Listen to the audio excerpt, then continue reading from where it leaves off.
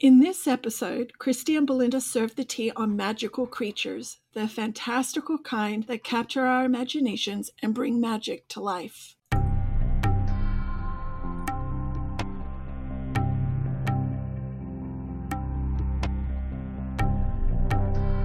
Welcome to Starlight Tea, where we're serving the tea for living a magically creative life.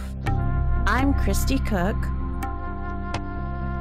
And I'm Belinda Boring.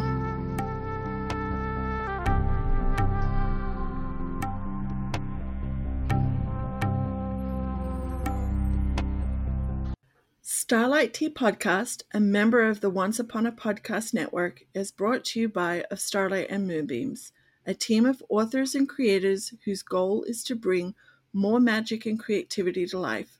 Like the stars and the moon, our mission is to share our light in the darkness, guiding others to discover their own light to shine forth too. To receive notifications of new episodes of Starlight Tea and new issues of Moonbeams magazine, as well as exclusive gifts and offerings, be sure to subscribe to our newsletter at ofstarlight@moonbeams.com.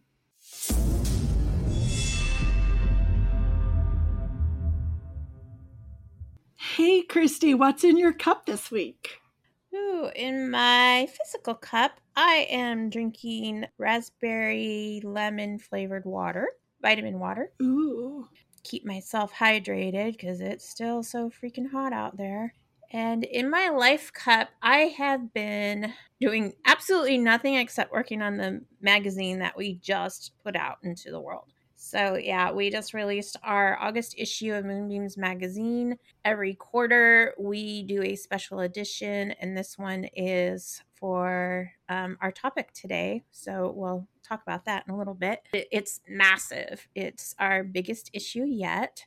92 pages, and it's just full of some awesome stuff, but it has been a lot of work getting it out there. So I am excited to finally have it out for everyone else to enjoy, because I've been loving reading the articles and looking for images for it, and it's been one of my favorite issues, except I say that all the time every month, but it's been one of my favorite issues to work on. So yeah, I'm excited to share it. And then also we have a new moon circle. I guess when this podcast goes live on Wednesday, it'll be the same night.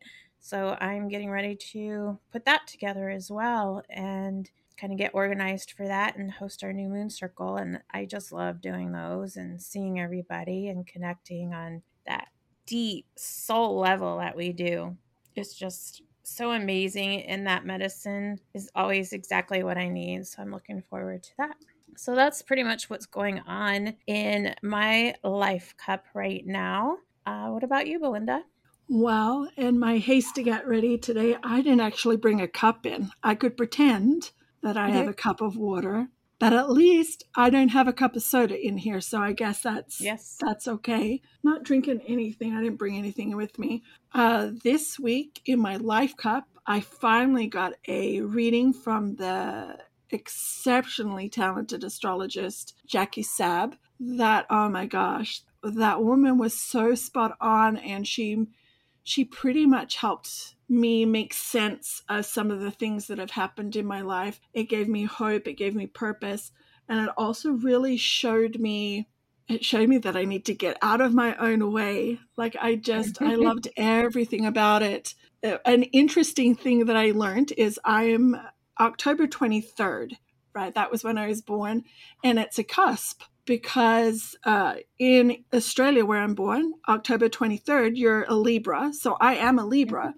But here in America, those dates, October 23rd, shows that you're Scorpio. So it depends on what time you're born on October 23rd of which one you are. Well, I am a Libra, but she told me I'm a Libra by 2 minutes. Or was it 1 minute? 1 or 2 minutes. Wow. That's how close on the cusp I was. And so she was able to shed light that the first 2 years of my life, I was very much a Libra baby. And then from 2 to about 32, my chart moved into Scorpio. And I was like, oh, that just makes so much sense.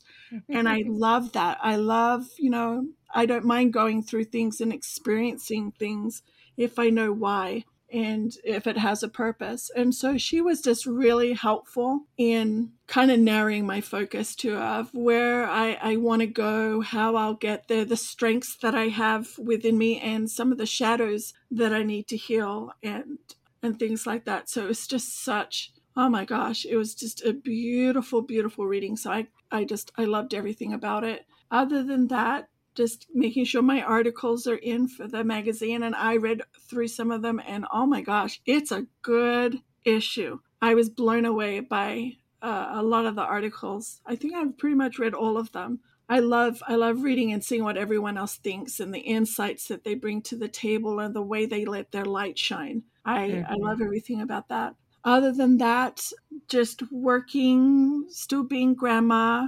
Things are doing really well in that aspect. And my garden is still doing really good. I fed my neighbor, who's also my landlord, some tomatoes over the fence today. And he was like, whoa, those are good. And I'm like, yeah. And so. Wait, yeah. wait. So the toddler let you share some of the tomatoes? The toddler was inside getting his shoes on. So I quickly swiped on. What happens? Like it's interesting, if you don't mind me taking just a few seconds. It's really interesting. When I planned out my garden at the beginning of the year and in bulk, when I was setting out exactly what I wanted, my husband he doesn't like tomatoes very much. So I thought, oh, one tomato plant will be enough for me. But the baby, he loves those cherry tomatoes. And so, you know what? I'm just going to, and it seemed when I went to the farmer's market, nearly every starter plant that I got was cherry tomatoes. Now, we have one here now that is taken on a life of itself. It is, I would say, if we allowed it, like if the shade that's over it would stop it and it wasn't like navigating up a trellis, it would be about as tall as me, and I'm 5'10". Wow. And there's like every day we're picking like 15, 20 cherry tomatoes off. Now, here's the thing, my little toddler, the little sweetheart that he is, we made the choice, not the mistake, the choice to pick one off for him a couple of weeks ago and feed it to him. Like, ooh, so now he just goes and helps himself to the tree. So I try and reach the tree before him so I can harvest it, take it inside. And so some of us can enjoy it in our salads. No, the past 3 days now, no tomato has made it inside the house and he'll come up and he'll see it in the basket and he'll just go, hello, I want one. And I'll bend down, I'll give him one. And next thing you know, these little cute hands grabbing them all and he's just shoving them in his mouth. And then I put the tray down because I had to trellis something. I had to take care of one of my plants. And I came back and next thing I know, there's one unripe tomato that I'd accidentally pulled, one unripe tomato left, and a bell pepper that he had dropped on the floor. And I was like, okay. So yeah, today the neighbor got them. And there's still a few hidden inside. But yeah, but there was 3. I'm telling you, there was 3 on the outside of the bush. He ate them. So yeah, but they're fulfilling the purpose. It was the intention that I had that he would enjoy them. I just thought that he would enjoy them from a plate inside the house. And so. With maybe ranch but I don't know. Maybe it was something lettuce, something. A little bit of salad, but he's loving the garden. We're loving it. And I'm definitely going to have more cherry tomato bushes next year when I plant. So that's on my list. So yeah, I've loved watching. He watches what we do. He picks up my other glove and pretends to pull things. And he picked up a wrench the other day and pretended they were shears because they're up a height, the pruning shears. Or he'll pull off one of the leaves and smell it and get this big grin and happy face, like expression. Aww. And I'm like, we're doing something right. We're doing something right. And then he runs across one of the beds and hides under the trellis. And then I'm like, come on, baby, come be under there. But yeah, the garden has been probably one of the best things our family has done this year. So I love that. And I love what you're sharing in the magazine as well, the lessons you've learned. I know that started off as one article that had to be split up into 2 parts. And now we have a part 3 this month. And hopefully we'll have more, because there's so much to learn in life that, nature Yeah. teaches us and the garden teaches us growing things. So Well, I thank have you for more sharing lessons all in my that. notes from the garden, so there'll be another article. I'm just like, sometimes we feel inspired and prompted to do things that we don't understand why, but we do it anyway. We do it wholeheartedly, and the rewards and the blessings that we reap from it. A lot of healing for me has happened through this garden out here. Yeah. You Yeah. know, recognizing my need for perfectionism and letting it go. Like it's not just, oh, I need to not focus on being perfect. No, I'm actually applying it out there. I'm learning and I'm doing it and I'm creating those habits. So yeah, I love my garden. I encourage everyone, if you're able to, even if it's just a few pots and plants in some pots, it's so rewarding. You learn so much. You make me want to have one. I've never wanted one before. Actually, I've had them before, like oversized ones.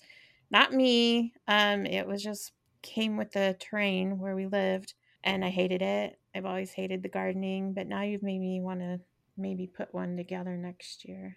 If I'm still here Well, we in need. this condo, it would be a container garden. But I could do something, I'm sure. I'll put you to work in my garden when you come to visit. Oh, Yeah, thanks. I'll put you to work. Get your hands all dirty. Stick them in the dirt.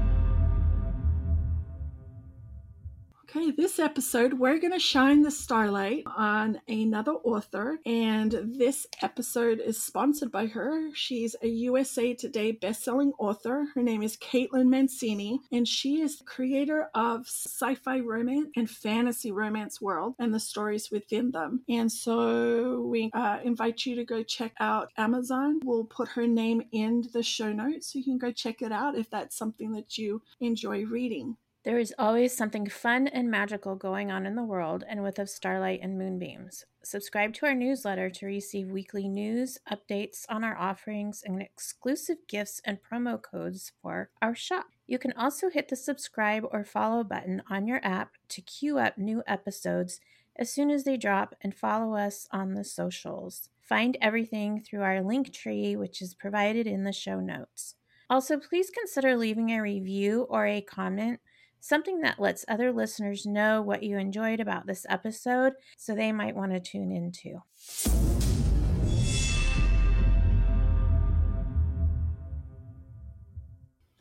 So, every quarter we dedicate one issue of Moonbeams magazine to a specific theme, and our August issue is all about the creatures of our world and beyond. And the issue is freshly released, making it a good way to serve the tea on magical creatures, specifically those of the so-called fantasy realm, such as dragons, phoenixes, and unicorns. So that is what we're going to talk about today. Well, a fun thing to get started in is, of course, to talk.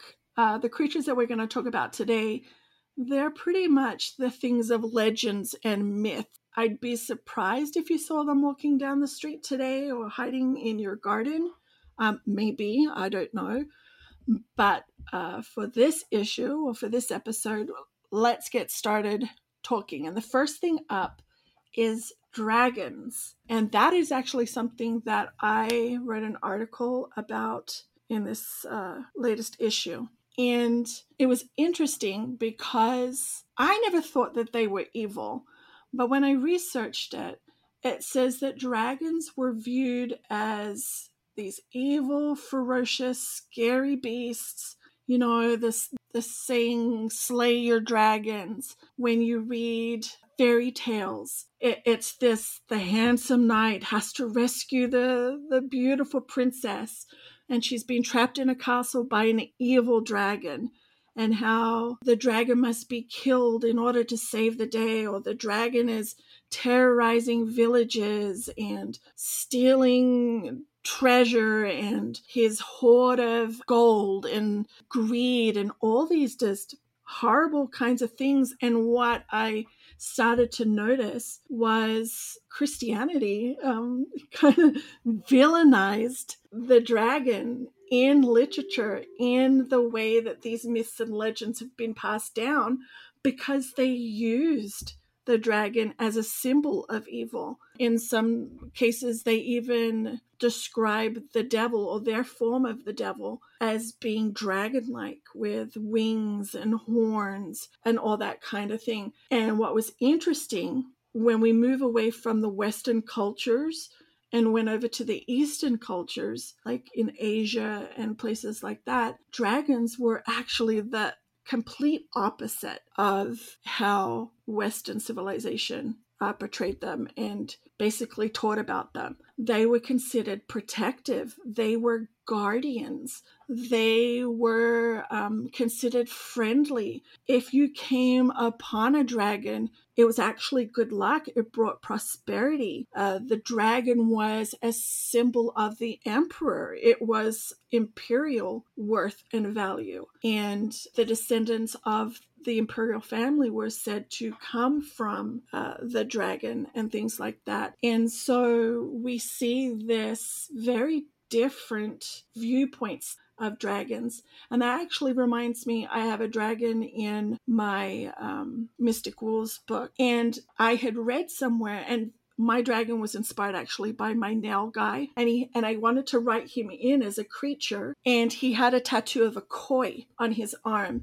And there is a legend, there is a myth that says that the koi would swim upstream up a mountain, and if they reached the top and threw themselves off in faith off the top of the mountain, then the gods would bless them for their efforts and turn them into dragons. And that's actually the legend that I used in the Mystic Wolves. Again, that doesn't sound evil at all.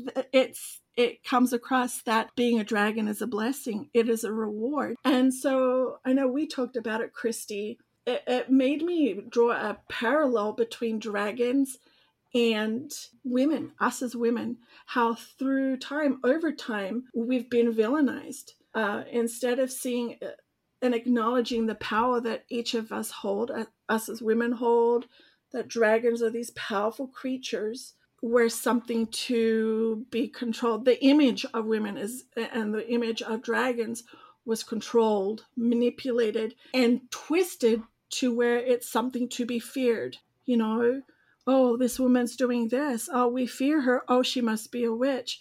Oh, this dragon must be feared. Oh, all the sins that you have, you must slay them like a dragon. Your sin is like a dragon. The evil that whatever you're doing that we don't like, it's likened to that. And I thought another cool way of viewing a dragon would be they're the keeper of the shadow. The shadows within us. If you imagine, the dragon resides in caves, in caverns, that kind of thing, and they sit on a pile of gold. It's not out of greed. It's their treasure. It's something that they hold of value, something of worth. And we can liken the dragon to the keeper of that gold within us. The treasure, we're that treasure. I just thought that was an interesting, in a nutshell, of just the different way that we've viewed dragons and a positive way that we can view dragons and why they would be important nowadays in modern times, of still honoring their position of being a protector, a guardian. They guard the treasure. They're not afraid to be in the dark and guard what's important. What do you think, Christy? Yeah, you just said a whole bunch of stuff, and every time I was about to chime in, and then it was like more and more, and so you pretty much just said it all. Chatterbox. Yeah, they're protectors. I've always thought of dragons as protectors, and when we did talk about it, and you said, well, people feared them because they couldn't control them. They were threats, and they didn't know how to handle the threat except to kill it. And so then I was like, yeah, okay, I guess that makes sense. But I remember they were definitely fearsome, to be respected, though. You respect the dragon because if you treat them right, they will help you. They're protecting. They usually have some kind of gift to share. And, you think of Lord of the Rings, or what was the other one I was just thinking of? I can't remember. Even Game of Thrones, the dragons were revered and they were definitely respected. They were feared because they did a lot of damage. But, with Khaleesi, she treated them right and she was their mother and she took care of them as though they were her children and they gave her everything that she was going after.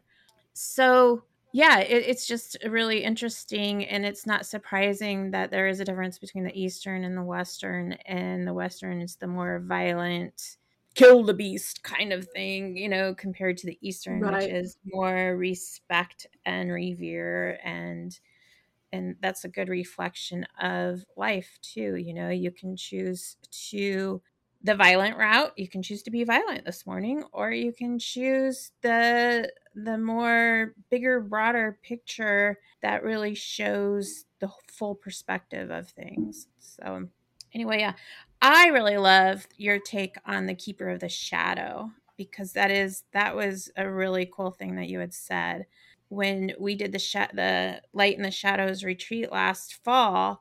We had a good discussion about how the shadow in your shadow, which we'll talk about more as we get into the fall because that is shadow season. But your shadow, in a nutshell, is what you have shoved away of yourself.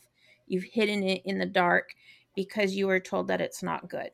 And it can be anything from being a toddler and being told we don't bite. And so, if you were a biter, you shove that part of yourself into the shadow. There are also things in there that we put into the shadow that are good, but someone told us we weren't good at it. And so that's why we say there's gold in the shadow. And I just love this idea of our dragons protecting our gold within until we're ready to actually go dig and find it. And then there are helpers. So I thought that was really cool how you said that. I hadn't really thought of it that way until you said it. So that was just really neat.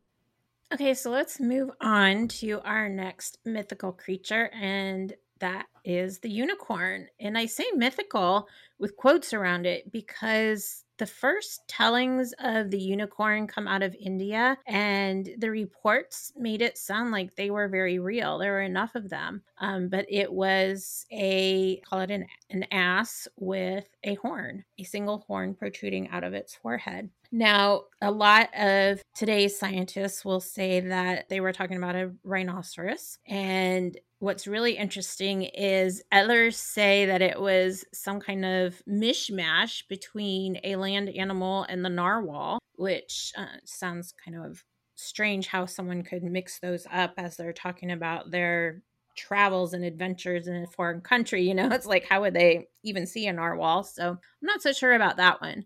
But yeah, everything that I was reading about the unicorns in the beginning, it sounds like they might have very well existed in some form or another. And not as a rhinoceros, but some reports was a goat with just a single horn, and then others were the horse with the single horn. But I don't know. And we all like to think we take that back to childhood, especially little girls who love their ponies, and just the idea of having a magical one with a horn and all pastel colors and everything. I mean, that was my kind of image that I had when I was a little girl, and I just love the idea of there being unicorns out there, and we just never get to see them. The story in this issue of Moonbeams magazine was written by USA Today bestselling author Morgan Wiley, and she wrote just a really sweet little story about the unicorn that I hope everyone will enjoy. But what was kind of your thoughts of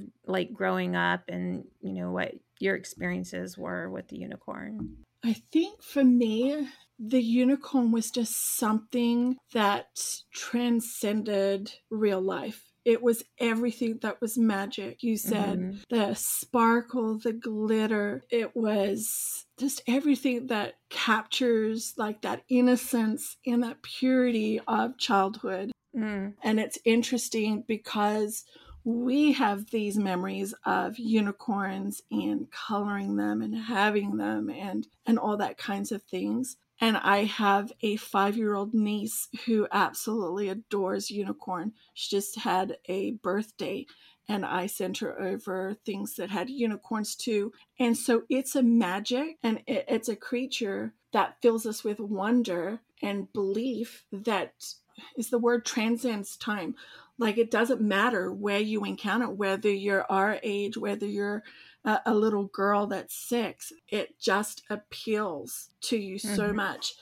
And that kind of, one of the things that I do know about unicorns that I kind of laughed when I saw is, but it goes along that same thread, is that Scotland chose the unicorn to be its national animal, which I think, I'm like, of course. And before I looked up why they did, I thought, my first assumption is, okay, the unicorn is the epitome of magic, the epitome of belief and purity and innocence. Of course, it comes from a place that believe in the fae and fairies and those kinds of, to me, they go hand in hand. But yeah, it says that they've been linked with Scotland for centuries. It's not just recently, because in Celtic mythology, the unicorn was a symbol of purity and innocence. Yeah. So that is one thing that has just, it's a rock solid mythology. Tales of dominance and chivalry associated with the unicorn, maybe why it was chosen as Scotland's national animal. And so, yeah, that's one of those things that has been passed down. And you talked a little bit about what kind of animal, like with the reports it could be. It goes back as early as 2,000 years ago, more than 2,000 years ago. Greek travelers brought home tales of unicorns, and there are artwork as early as the Mesopotamian era. That chunk of time, they have artwork that depicts and it looks like a horse. I'm looking at it right now, a horse with a horn. So to me, it's interesting. It's, for whatever reason, whether unicorns existed or they didn't, there's a reason why what they are and what they represent has stood the test of time and still are just as important as they were back then as they are now. And I think as adults, we forget magic. We forget the wonder that comes from magic, the sparkle, the glittery newness, that innocence. That's something that wears off very, very quickly, unfortunately, as we grow into adulthood and our focus and our vision changes. And so I think as much as unicorns are for kids, they're especially important for adults. They're important for us to remember to tap back into that magic of our own. Right. The one thing I love about unicorns too, that's also universal, is they have yet to be villainized, vilified. They are always respected. And you think of any, literature or movies or anything, if someone hurts a unicorn, they are evil. You automatically know they're the villain. Yeah. You do not hurt unicorns. It doesn't matter what story it is. It's just because it goes back to that purity and that innocence and that wonder and belief in magic that, the unicorn represents. And so, yeah, I wrote a story for Havenwood Falls about a unicorn. She comes about it in a different way than you read in a lot, and she's not a white unicorn, but there's still that wonder there because she's the only one of her kind.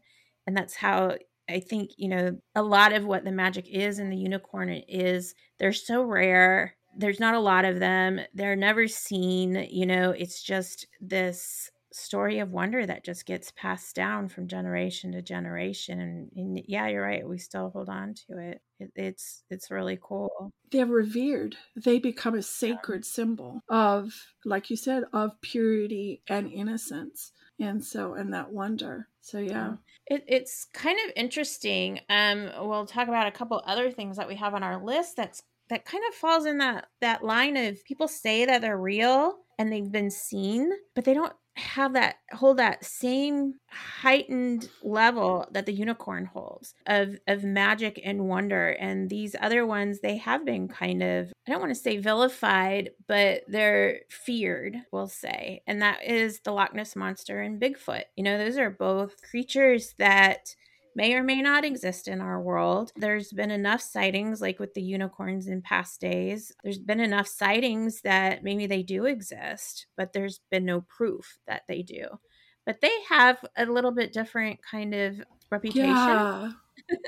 It's almost like they're mocked. If you believe in unicorns, it's one thing and the magic of Mhm. that. But if you were to say you believe in the Loch Ness monster or Bigfoot, you're kind of looked at weird. And I think it just depends on where you are too, like where you're from, if it's a cultural thing. Mhm. But yeah, It is. they're nowhere near. Yeah. So yeah, we didn't write anything about the Loch Ness monster, but everybody's kind of heard of about her in the lake in Scotland. Here we go back to Scotland. I don't know a lot of the mythology around her. I just know that, there's supposedly sightings and maybe she's this monster under the lake there. Now, Bigfoot, I've heard a lot about because that's the big legend here in the United States. And actually, it's spread around the world, which makes it interesting because you have the Yeti, you have the Sasquatch, Bigfoot. They're all considered probably the same, that may or may not exist. People, go for hunts and they've heard them, they've seen them. They just can't capture that evidence of them. So is it because they're not real, or is it because they have a certain kind of magic that prevents you from capturing, the proof that you need for them? One of our contributors for the Moonbeams magazine, Dymphane Fraser, she wrote about Bigfoot this time. And I loved her article because her dad was very much into hunting Bigfoot, hunting evidence of the Sasquatch. And I just loved how she related, that was kind of a fun family thing for them to do. And it gave them something to bond over, which is really cool, because you can kind of laugh about it like, oh, do they exist? Do they not? Are people just seeing things? Are they drunk? Are they, seeing a different kind of animal or even a person? Is someone playing a prank? But when you're out there and you're in that subculture of it and bonding over it, I mean, that gives you memories, and those are magical.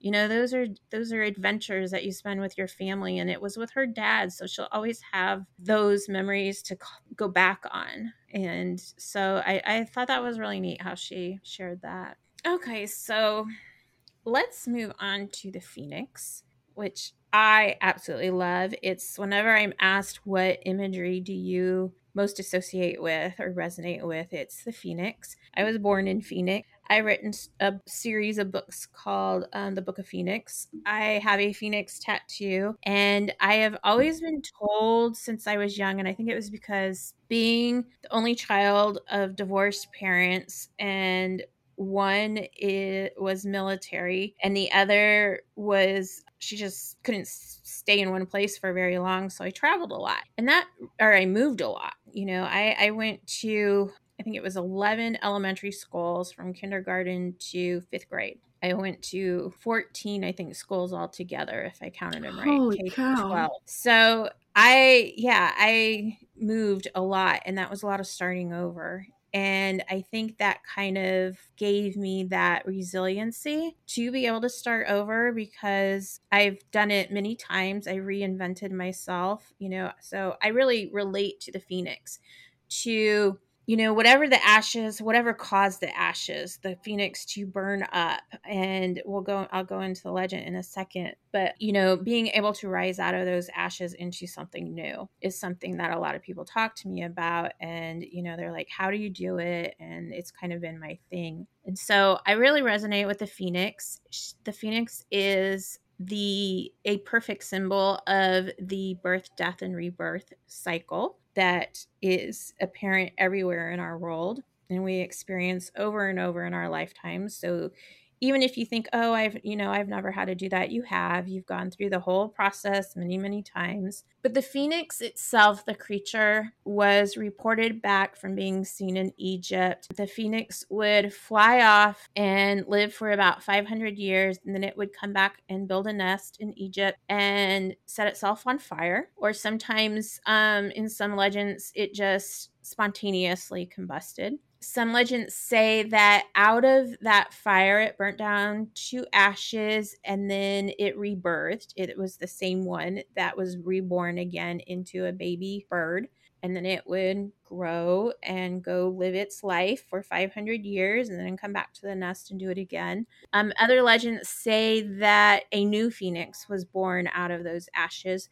So basically, the phoenix would go live its life, come back to the nest. And when it knew that its lifetime was over and it was time to do this so that a new phoenix could be born, legends say that there could only be one phoenix at a time, which I find interesting because the reflection and the resonance I get with the phoenix, I don't feel like, if you reflect that into actual life, that's not true. Like I said, we've all gone through that birth, death, rebirth cycle. So the fact that there could only be one phoenix at a time, that part I just don't quite align with.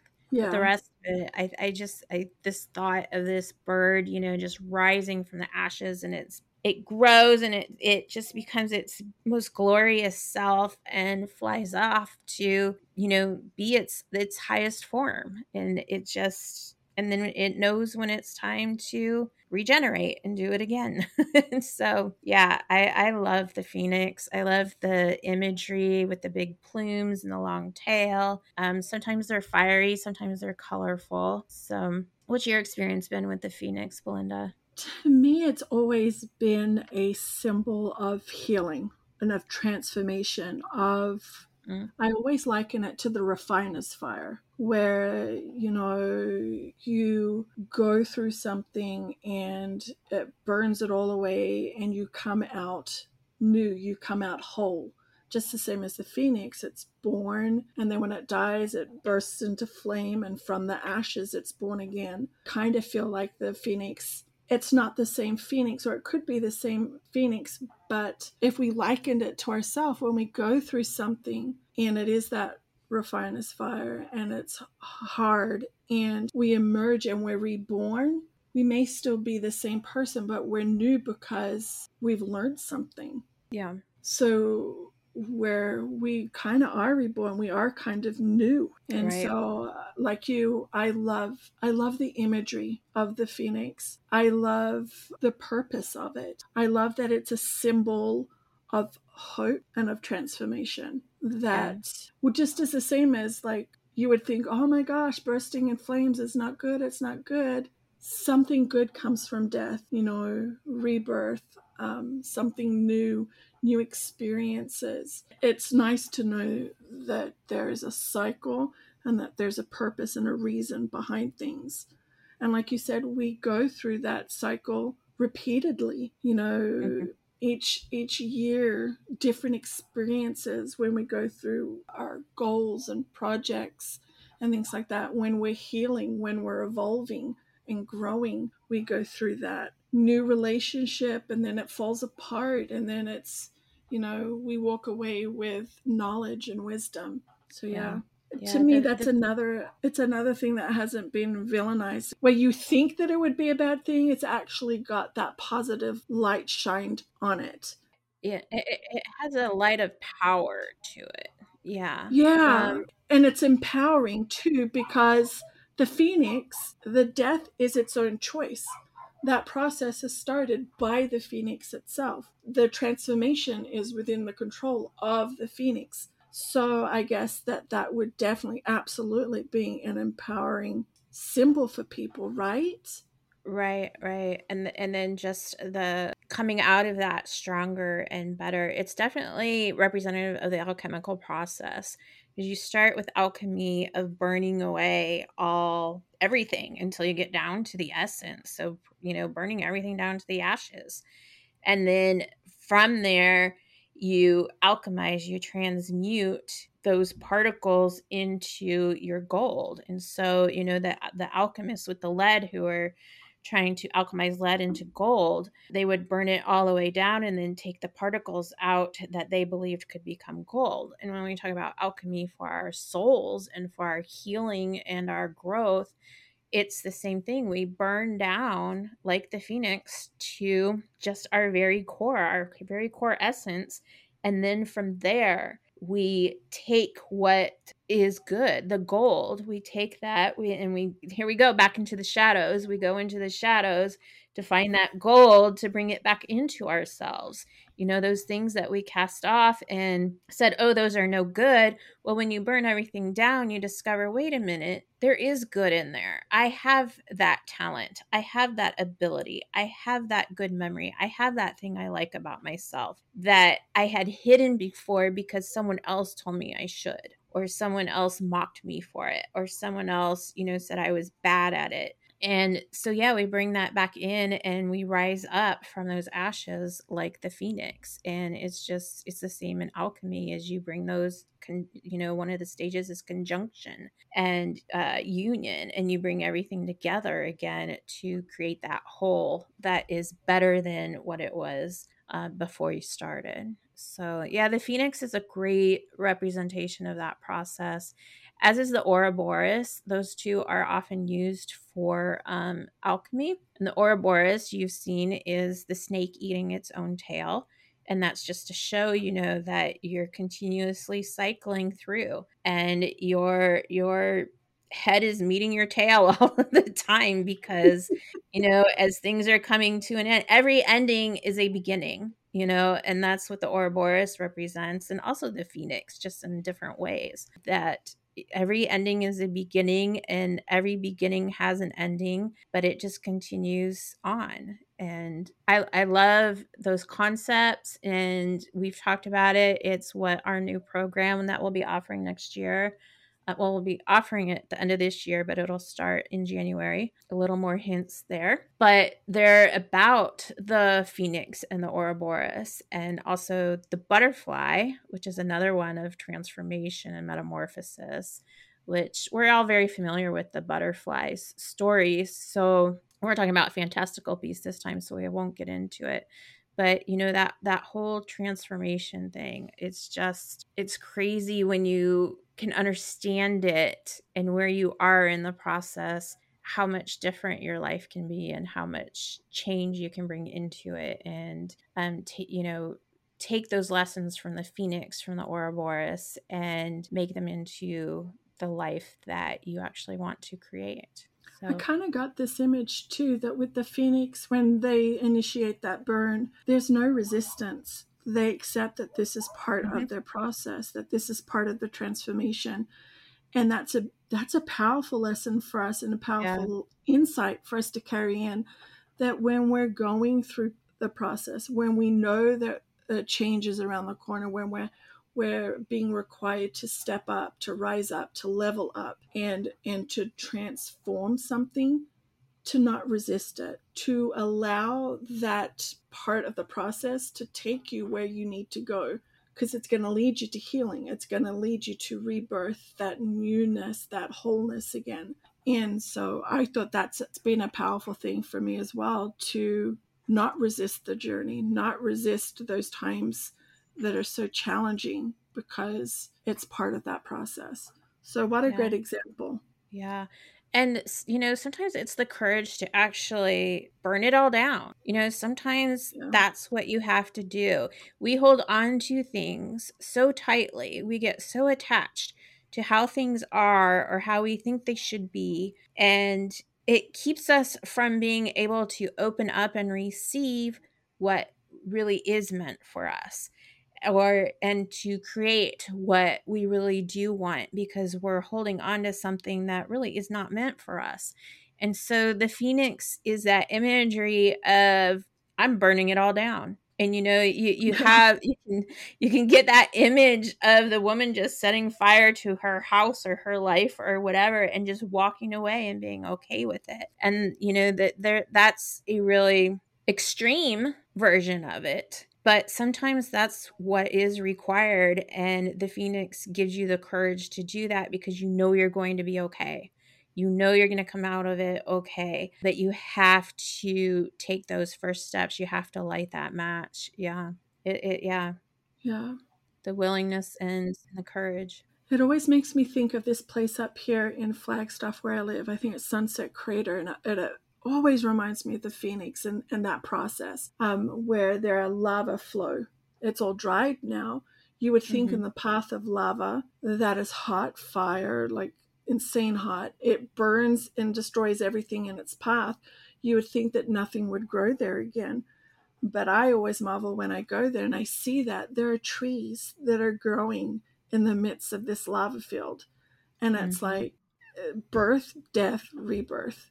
There's something good that comes from the journey, that comes from the process of transformation, of burning it down, of that kind of destruction. And so, what we would perceive as destruction. So, yeah. Right. So, we talked about some of our favorite fantastical beasts this time. Maybe in a future episode, I think we're planning to do more 3D world animals. We'll be talking about animal medicine and totems and spirit animals and all of those fun things. But today was fun just to talk about these creatures that are considered fantastical and not, part of our world, except they are, because it's all just one. If it's in your imagination, it exists somewhere. And you can bring it into this world or you can leave it in that spirit realm, but it's there. And it's always there for you to tap into. And the magic of them is always there. The messages, the lessons, the symbology, like of the phoenix, the reminder of, being courageous to burn, to allow things to die off so that the new can be reborn. It's once again, our goal is to bring more magic to life, to our life, and to our listeners and our readers and our community. And this is just one way, that we can do that is through these fantastical creatures. So, yeah, this has been a great episode. I like talking about it because you can definitely see how these animals have been passed down through generation and over time throughout history for a reason. They're a reason why they're a symbol. And their stories have stood the test of time, and that they're so universal. There's a reason why we have them now. And so, by all means, we invite you to go diving down the rabbit hole if you'd like to learn more about them and see how maybe you can use some of their magic in your own life or in your art, whatever your creative projects you're using.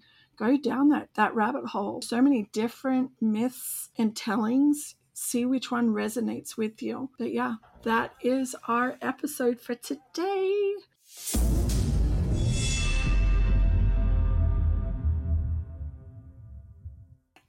So, Belinda, what starburst are you sharing today? Okay, the starburst that I'm sharing today is for Al Knowing. That is a store that's on Facebook, and also they have a website, alknowing.com, and it's sisters who they've created candles and curiosities. That's what they have on their website. I love it. Candles and curiosities. And what they do is they pair and they craft their candles with special intentions. Their whole idea is in being able to use everyday things to be able to include your intentions in spell work that is not elaborate, that it's just very easy and simple to use. And I actually met one of the sisters at the Winslow Psychic Fair that they had last year, and hopefully I'll see her in September. And she has just some of the most prettiest and resonating candles. Like I actually got a Rose of Jericho from her, which I had been wanting to get for the longest time. And she explained it, the concept behind it and how to use it. They do custom candle work. And I love all things about it. Like she has a gnome candle that I want so badly. But yeah, I just wanted to give a starburst shout out to her and her sisters because it's a great thing. Like, if you want to send your intentions up to the universe, if you wanted to use a bit of candle fire magic, but you're worried about what other people might think in your family, it's real easy with candles because we all use them. We all use them for lights or pretty smells and stuff like that. And so definitely check her out. They've got a lot of great offerings on their website. What about you, Christy? What's your starburst today? Well, going back to Owl Knowing, Stephanie wrote an article in the July issue of Moonbeams magazine about candle magic. So if you're new to that, she gives some, step by step how to do it, and it's very informative and supportive. So if you want to go back and read that article. So my starburst, since we're talking about animals and we're all about the beasts and the creatures this month, it's a local place, but they can use help from all over. They are called the Shy Wolf Sanctuary, and they are a rescue for wolves and wolf dogs, and they also have some wild cats and other creatures that they take in. They have some that are permanent residents, but they also do foster programs, and they're always needing donations. They're always needing food. Hurricane Ian last fall did some damage to their lands and their trees and everything. And so, they've been working on bringing that all together and making sure everything's okay for all of the animals. But they have some gorgeous wolves. You can go to their website at shywolfsanctuary.org, and you can see some of the wolves they have there that are permanent residents, and also check out what else they're doing. And if you feel up to it, to donate if you feel so called. Because these kinds of sanctuaries are all over the country and I imagine the world, and they need as much help as we can give them because they are doing a very important job of protecting our wild animals, especially those who have been either harmed by humans or mistreated by, because they've been domesticated and it didn't work out, and so then they were mistreated by their owners, or just domesticated but then set out into the wild where they can't defend themselves. And so these kinds of sanctuaries do amazing work. So whether it's Shy Wolf or somewhere else, we hope you'll consider supporting them in one way or another.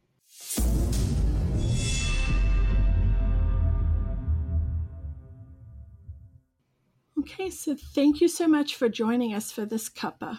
Please come back next Wednesday when we'll be serving the tea on another deliciously magic topic.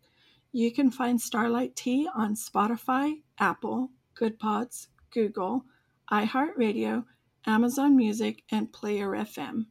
And in the meantime, be sure to follow us at Starlight Tea Podcast on Facebook, Instagram, and TikTok. And if you have a question or a topic suggestion, feel free to DM us or email hello@starlightteapodcast.com.